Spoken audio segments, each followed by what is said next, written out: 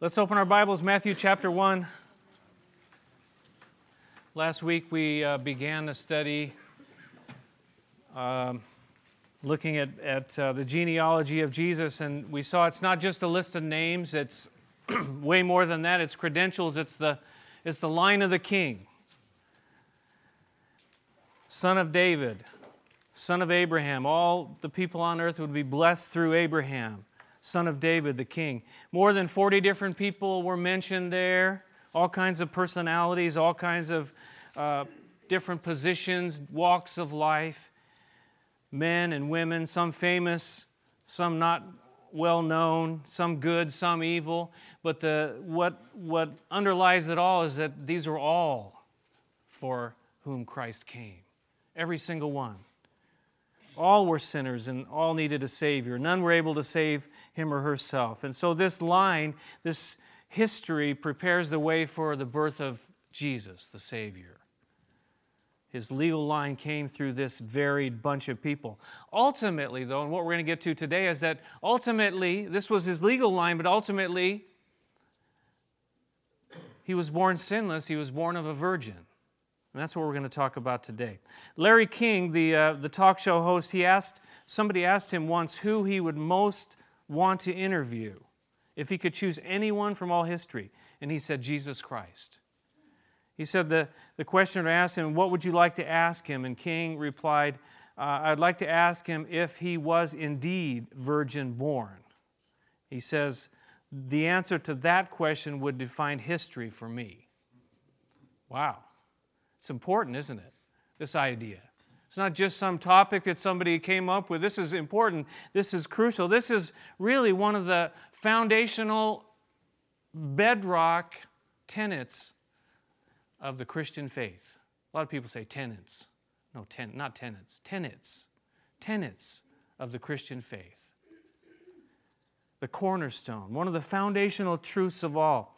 I liked it when we were looking at Ezra, when the builders, it says they laid the foundation, the people all got very excited.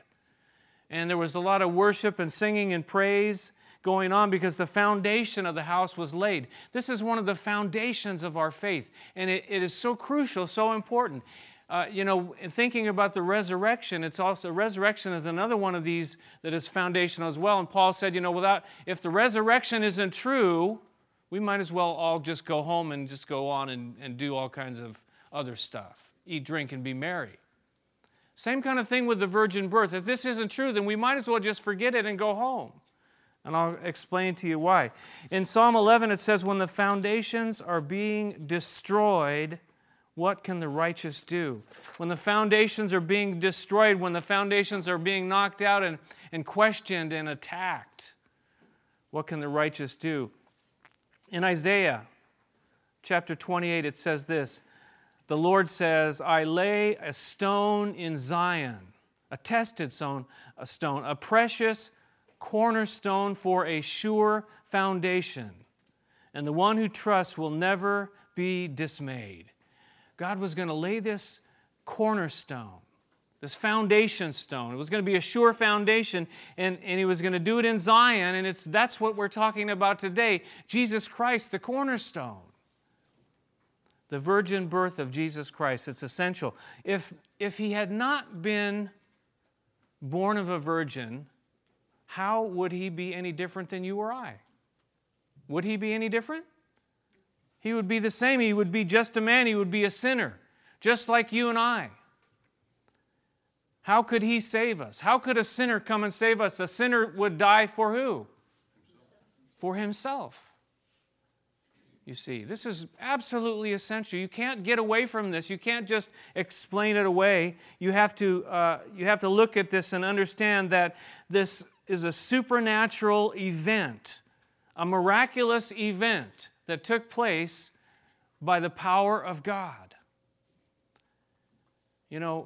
Part of the problem is trying to be, the humanistic mindset is that everything is just what we can see, what we can understand, what we can do. But God is outside of what, humans are able to do, and miraculously that he would come down and actually do something like this. This is what we're talking about here. Of course, we'll talk in a few minutes about the fact of another facet of who Jesus Christ was. But was he just born in that time and date? Did his life just start then? No. See, Jesus Christ, he existed way before. It says he is God. He has always existed. He existed before the creation of the world. But at this particular time, he's now coming to the earth to take a human body. Look at chapter 1, verse 18 is where we left off last week. This is how the birth of Jesus Christ came about.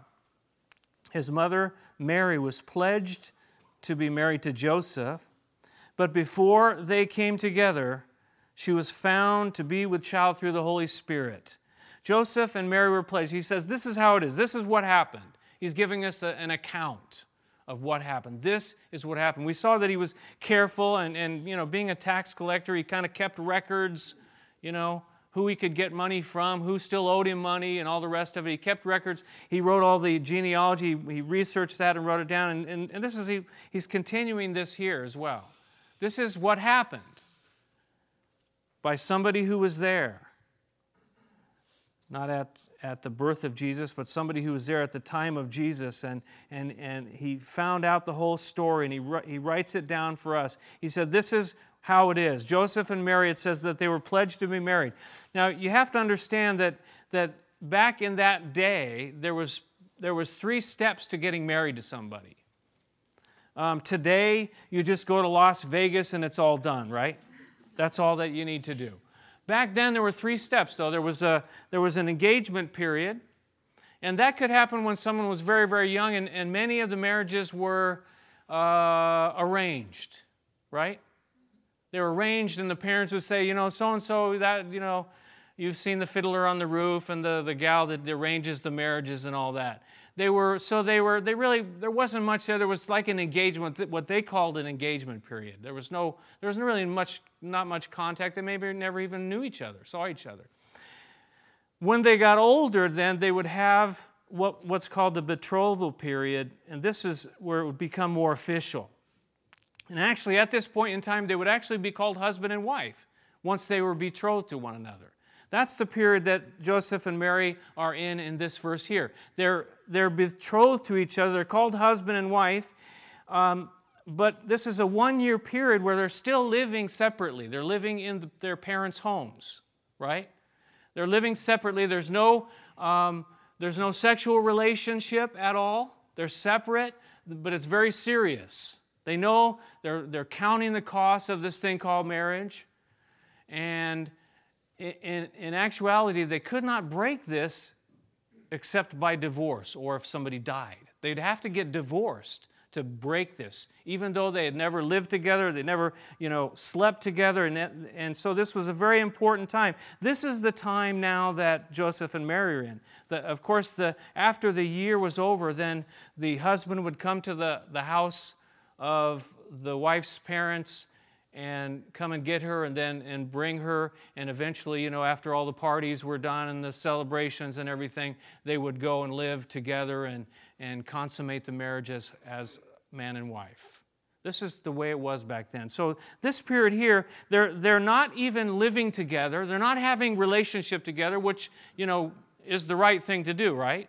During an engagement, betrothal period. You're not supposed to be, according to God's word, we don't, have sexual relations except in the context of marriage. That's the way God has spelled it out for us. He knows that's the way it should be. It's the safest way to be for all of us. It's not to spoil anyone's fun. It's the right way. It's the safe way. It's God's way, and that's what we want to do. And that's what they were doing here now. So you get to this place, and they're in this period, and it says Mary now is with child. Mary was found to be with child. This creates somewhat of a problem. Would you not agree? They're not living together. They're not sleeping together. And now Mary is pregnant. What are we going to do now? This is, and again, think about this in the context of who we're talking about. We're talking about Jesus, and this is how he's getting this start. He's getting this start in this the circumstances are not really all that favorable, right? There's some talk going around now. The situation doesn't look good. Mary is pregnant with child. Of course, Mary had been told what was going to happen. Turn with me to Luke chapter 1. We'll read it together. Luke chapter 1 and verse 30. Mary had been warned about it before this ever happened. Luke chapter 1, verse 30. The angel said to Mary, "Do not be afraid, Mary. You have found favor with God. You will be with child and give birth to a son, and you are to give him the name Jesus. And he will be great and will be called the Son of the Most High. The Lord God will give him the throne of his father David," that king. "And he will reign over the house of Jacob forever. His kingdom will never end." And Mary asked the angel, "How will this be, since I am a virgin?" And the angel answered, "The Holy Spirit will come upon you. The power of the Most High will overshadow you. So the Holy One to be born will be called the Son of God." This would be unlike any birth ever in history. It's very clear what the angel says to Mary. Mary understands what the angel has said to her. This was going to be a radical, supernatural thing that happened. Someone said this, that most cults deny the virgin birth. And I'll add, not just most cults, but a lot of people in the world deny the virgin birth. Some claim that Christ's conception and birth was no different than that of any other person. At least one claims that Jesus' birth was the result of sexual relations between God and Mary. All deny the clear teaching of Scripture that this was a miraculous intervention by God the Holy Spirit. The virgin birth is an essential of the faith and must not be compromised. This is something that God has done. I like a scripture I read, and I read this long time ago in Hebrews chapter 10. It says this, "When Christ came into the world, he said, 'Sacrifice and offering you did not desire, but a body you prepared for me.'" God prepared this body. God gave him this body. God did this work, a miraculous intervention by the Spirit of God. You say, "Well, I don't understand that. How could that happen?" Well, is it that we have to understand everything? Do we understand how miracles happen? Can we, just on a human level, human plane, understand the resurrection? Can we understand how Jesus went and touched people and healed them? How God still does miraculous works in the world today? Are they things that we can explain? You have people through history they look at the miracles of the Bible and they just try to explain them. Well, the parting of the Red Sea was really this. There was a certain kind of wind that came during that particular time, and it just made this happen and made that happen, and just kind of naturalistically explain away the miraculous events of the Bible. But this is what the Bible says. The Scripture says that Jesus was born of a virgin, Mary, that it was a work of God, essential of the faith that must not be compromised. So we're here in this situation. The Lord has spoken to Mary, told her what was going to happen. Now Joseph now finds out about it, and what would he do? What is Joseph going to do in this situation? We're not really sure at this point in time if Mary has told Joseph what she was told. We don't know. It doesn't say that. But look back in Matthew now. It says there in verse 19, "Because Joseph, her husband, was a righteous man and did not want to expose her to public disgrace, he had in mind to divorce her quietly." Again, to break this betrothal period, you had to do it by divorce. Even though they weren't even living together, but it was that serious for them. But it says he was a righteous man, and maybe he should just divorce her. Even Joseph didn't know what to do in the situation. He didn't understand what was going on, and he was betrothed to her. But maybe she did tell him.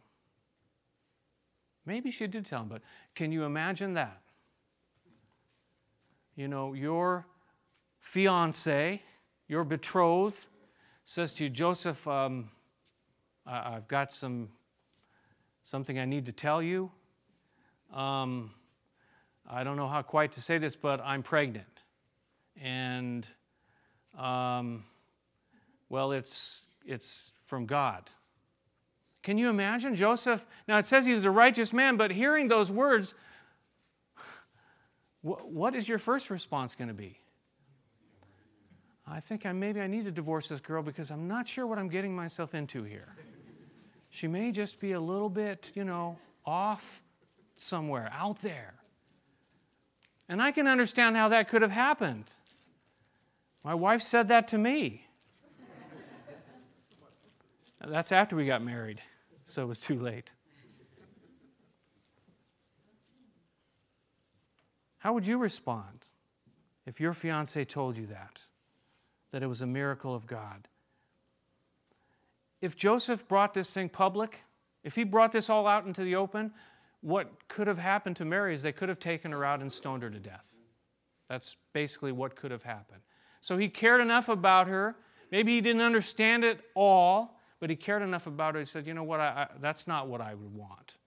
I don't understand how this happened, and maybe he knew or maybe he didn't know. But he had some form of sensitivity. And Joseph, he's kind of a pretty cool guy when you kind of do a study about him. Looking at the way he reacts and the way he responds, and he shows some discretion here. Look at verse 20. But after he had considered this, and he was considering it, he wasn't rashly, doing something. He was considering it, praying about it probably, asking God, what is going on? What should I do? It says, after he considered this, an angel of the Lord appeared to him in a dream and said, Joseph, son of David, do not be afraid to take Mary home as your wife, because what is conceived in her is from the Holy Spirit.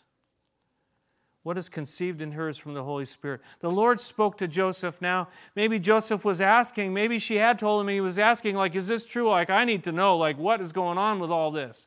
But it says that the Lord spoke to him, and the Lord got through to him, and the Lord spoke to him how?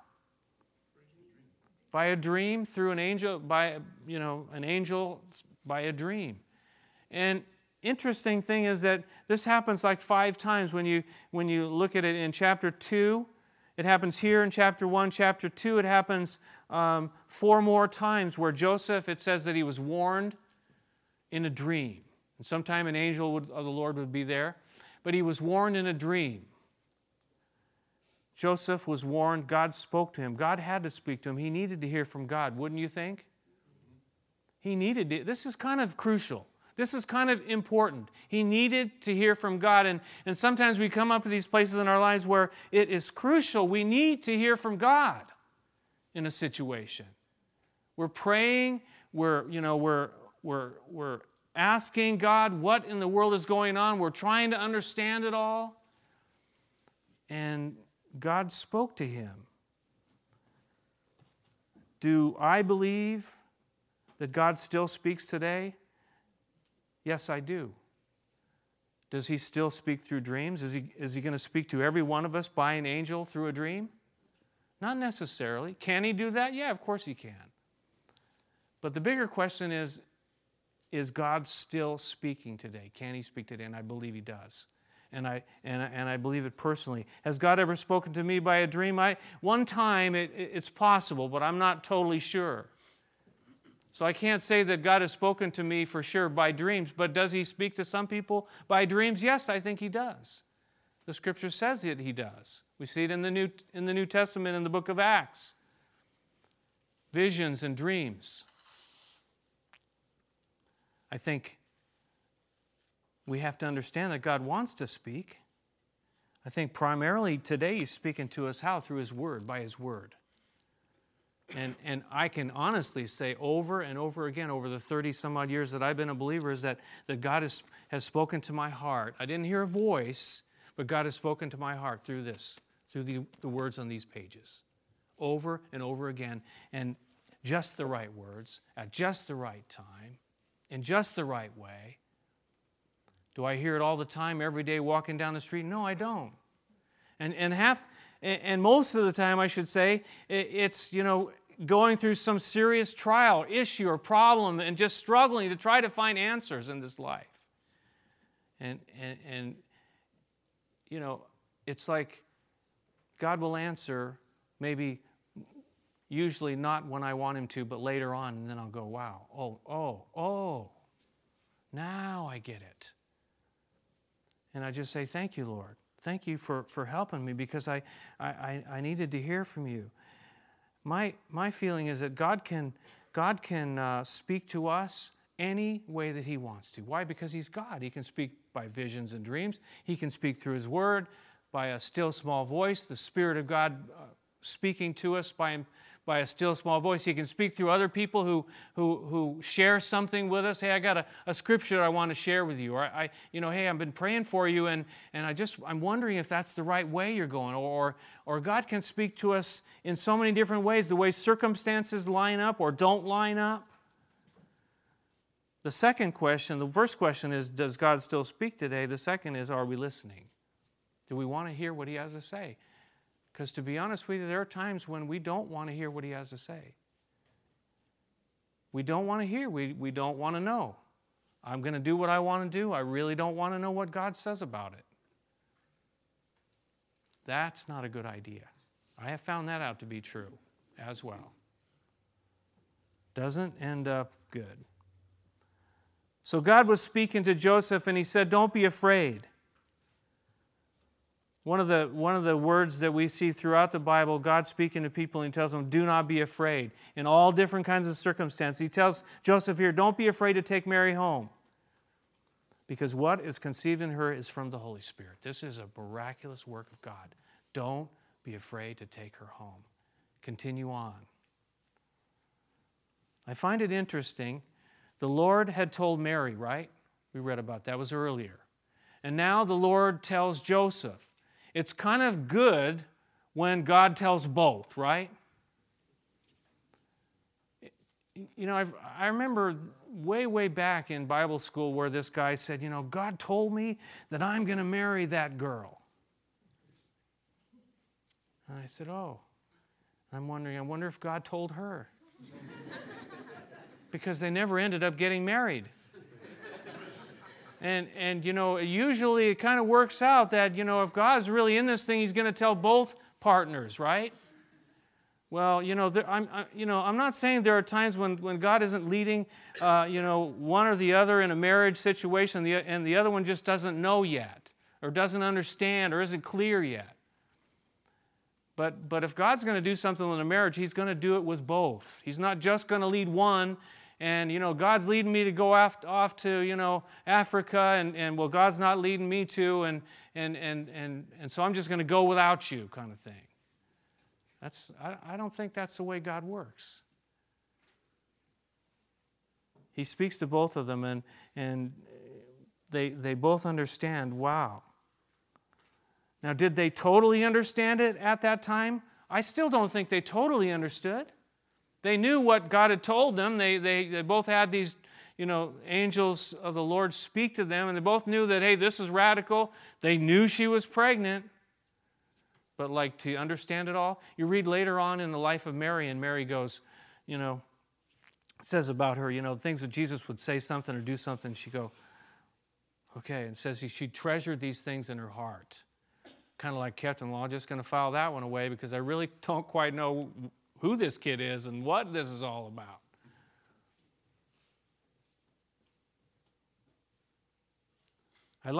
Somebody pointed this out in my reading. It says, what is conceived in her is from the Holy Spirit.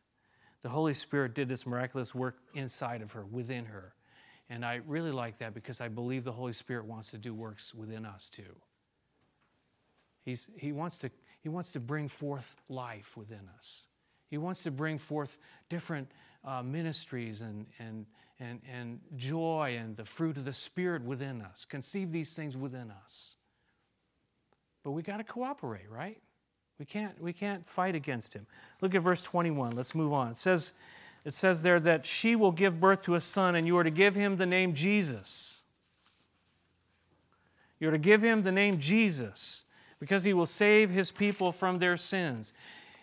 He would save them from what? From Rome? They wanted to be saved from Rome. That's what they wanted their king to do. But he says, you're going to give him the name Jesus. He's going to save the people, his people, from their sins. Give him the name Jesus. Now, at the time, Jesus was kind of a familiar name. It's like John today, or I'm looking around, seeing some familiar names. That's the only one I can think of. I should have made a list. But Jesus was kind of a familiar name there.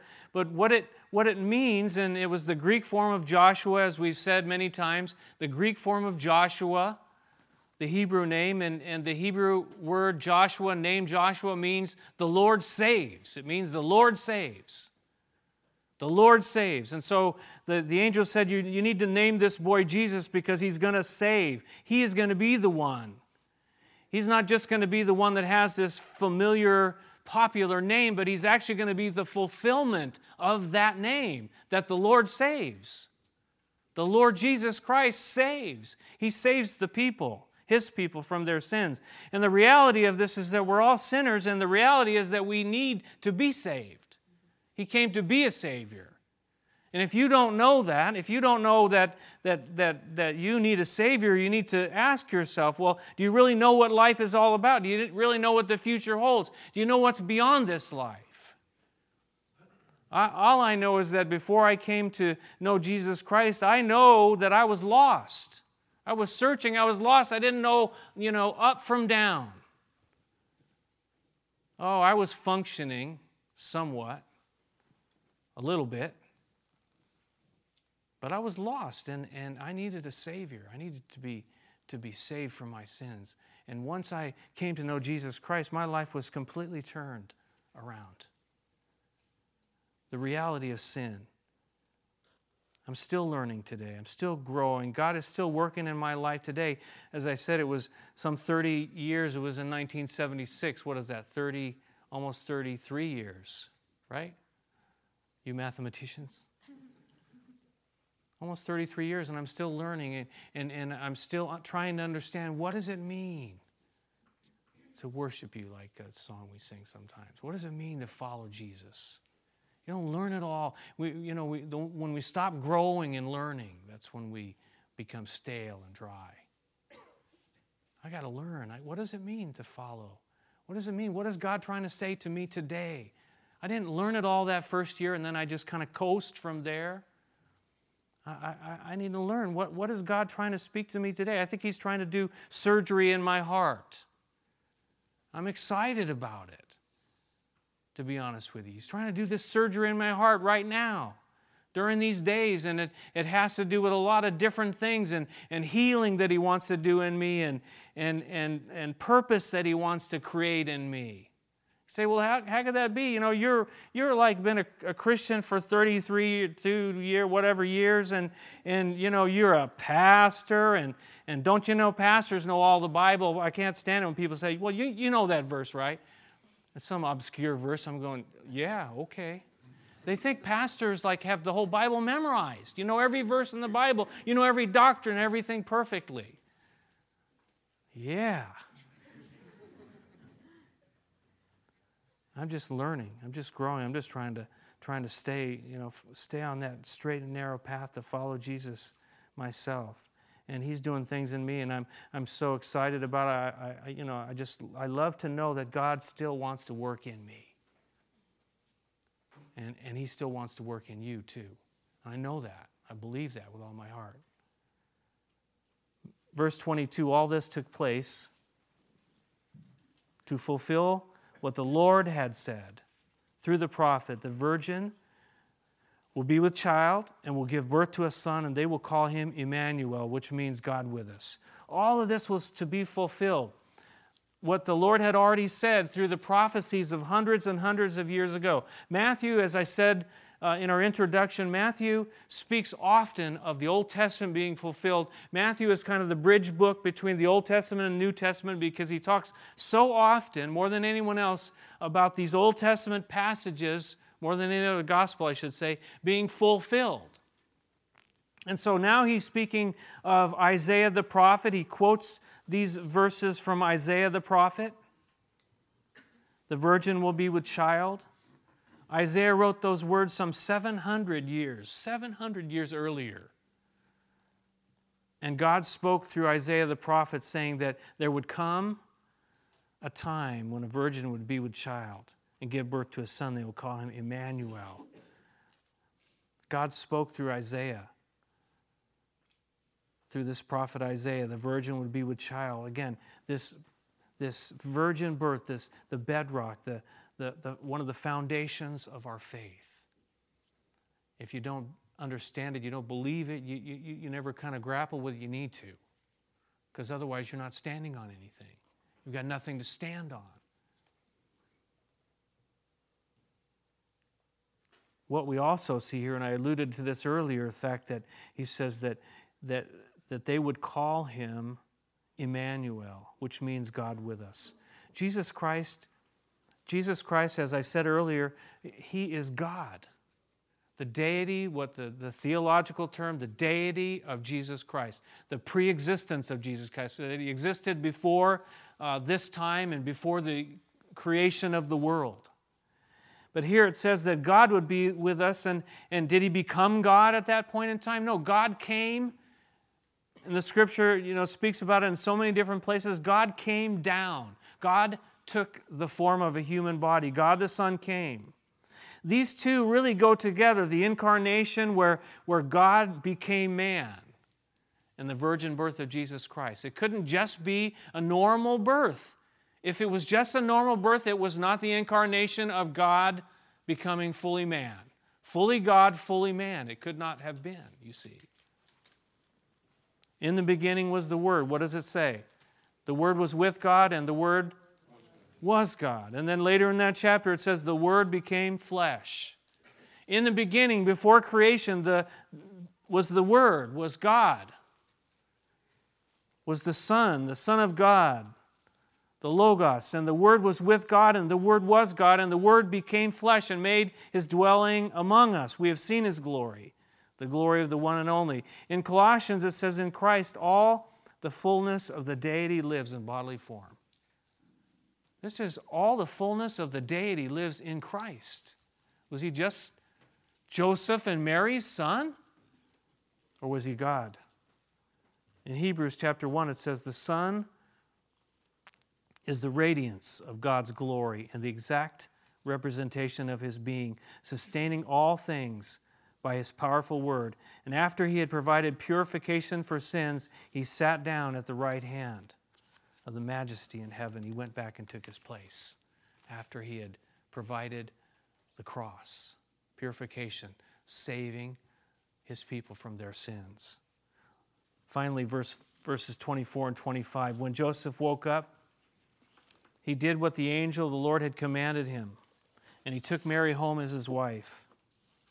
But he had no union with her until she gave birth to a son, and he gave him the name Jesus. Joseph, again, this guy, he's responsive to God. He's obedient. But what would others think? What would others think, in this situation? The gossip around town. What would they be thinking about that? But Joseph, he said, you know what? I don't really care what others think. I'm going to do what God wants me to do. I'm going to follow God. He did not let what others think stop him from following God.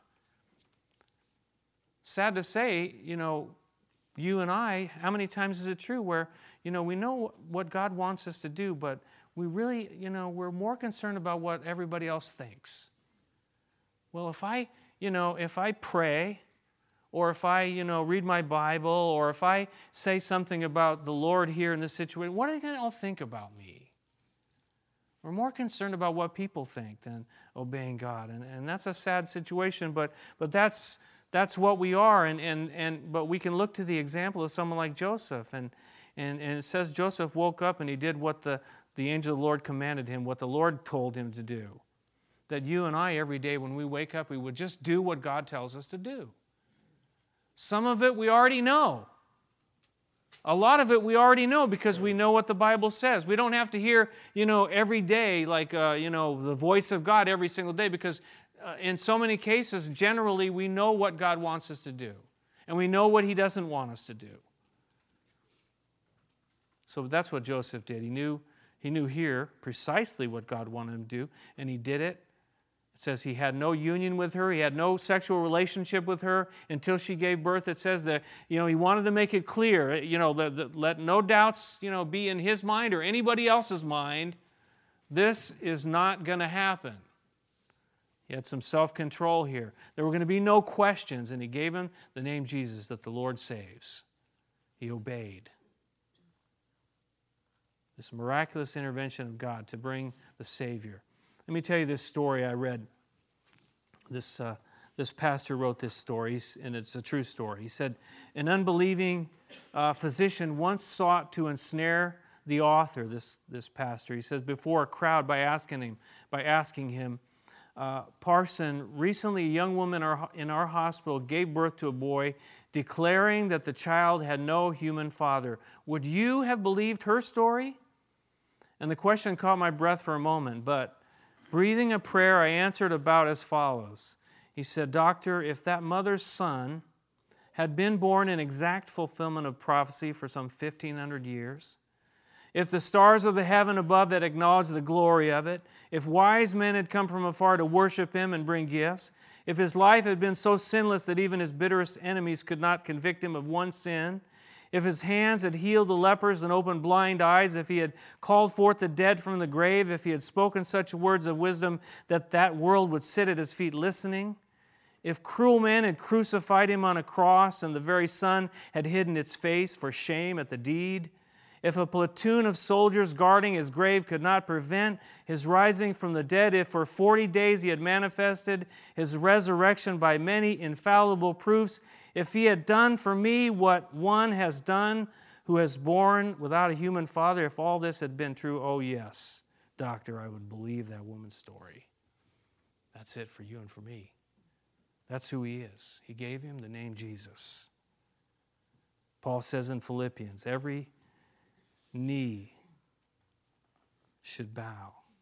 God gave him the name that is above every name, that at the name of Jesus, every knee should bow in heaven and earth, under the earth, and every tongue confess that Jesus Christ is Lord, to the glory of God the Father. He gave him the name Jesus, the Lord saves. Let's pray together. Our gracious Heavenly Father, we thank you for sending your Son Jesus in this miraculous way. Is it outside of our understanding and our human comprehensions? Yes, it is, but this is what you did.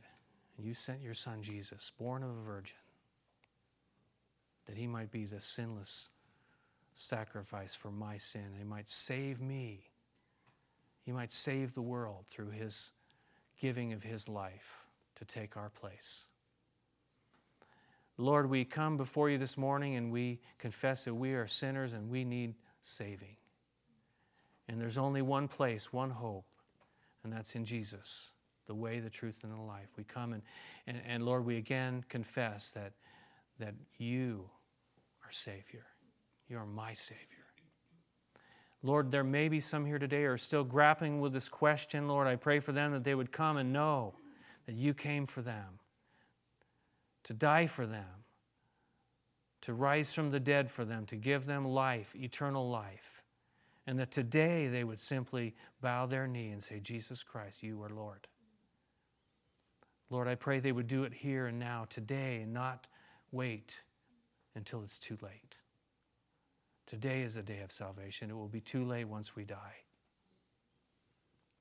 Father God, reveal yourself to us. We come to you with all the trials and troubles and tribulations of our lives, and we pray, Lord, help us, speak to us, guide us, direct us, the way you did that for Joseph, for Mary. Though their situation was so much further above ours in the bringing of the Savior to the earth, Lord, we know that you care about our situations just as much. Speak to our hearts, Lord. Speak to us, Lord, in the stillness and the quiet of our hearts, through your word, by any means, any way that you would see fit. We give you all the glory, all the honor. In Jesus' name we pray. Amen.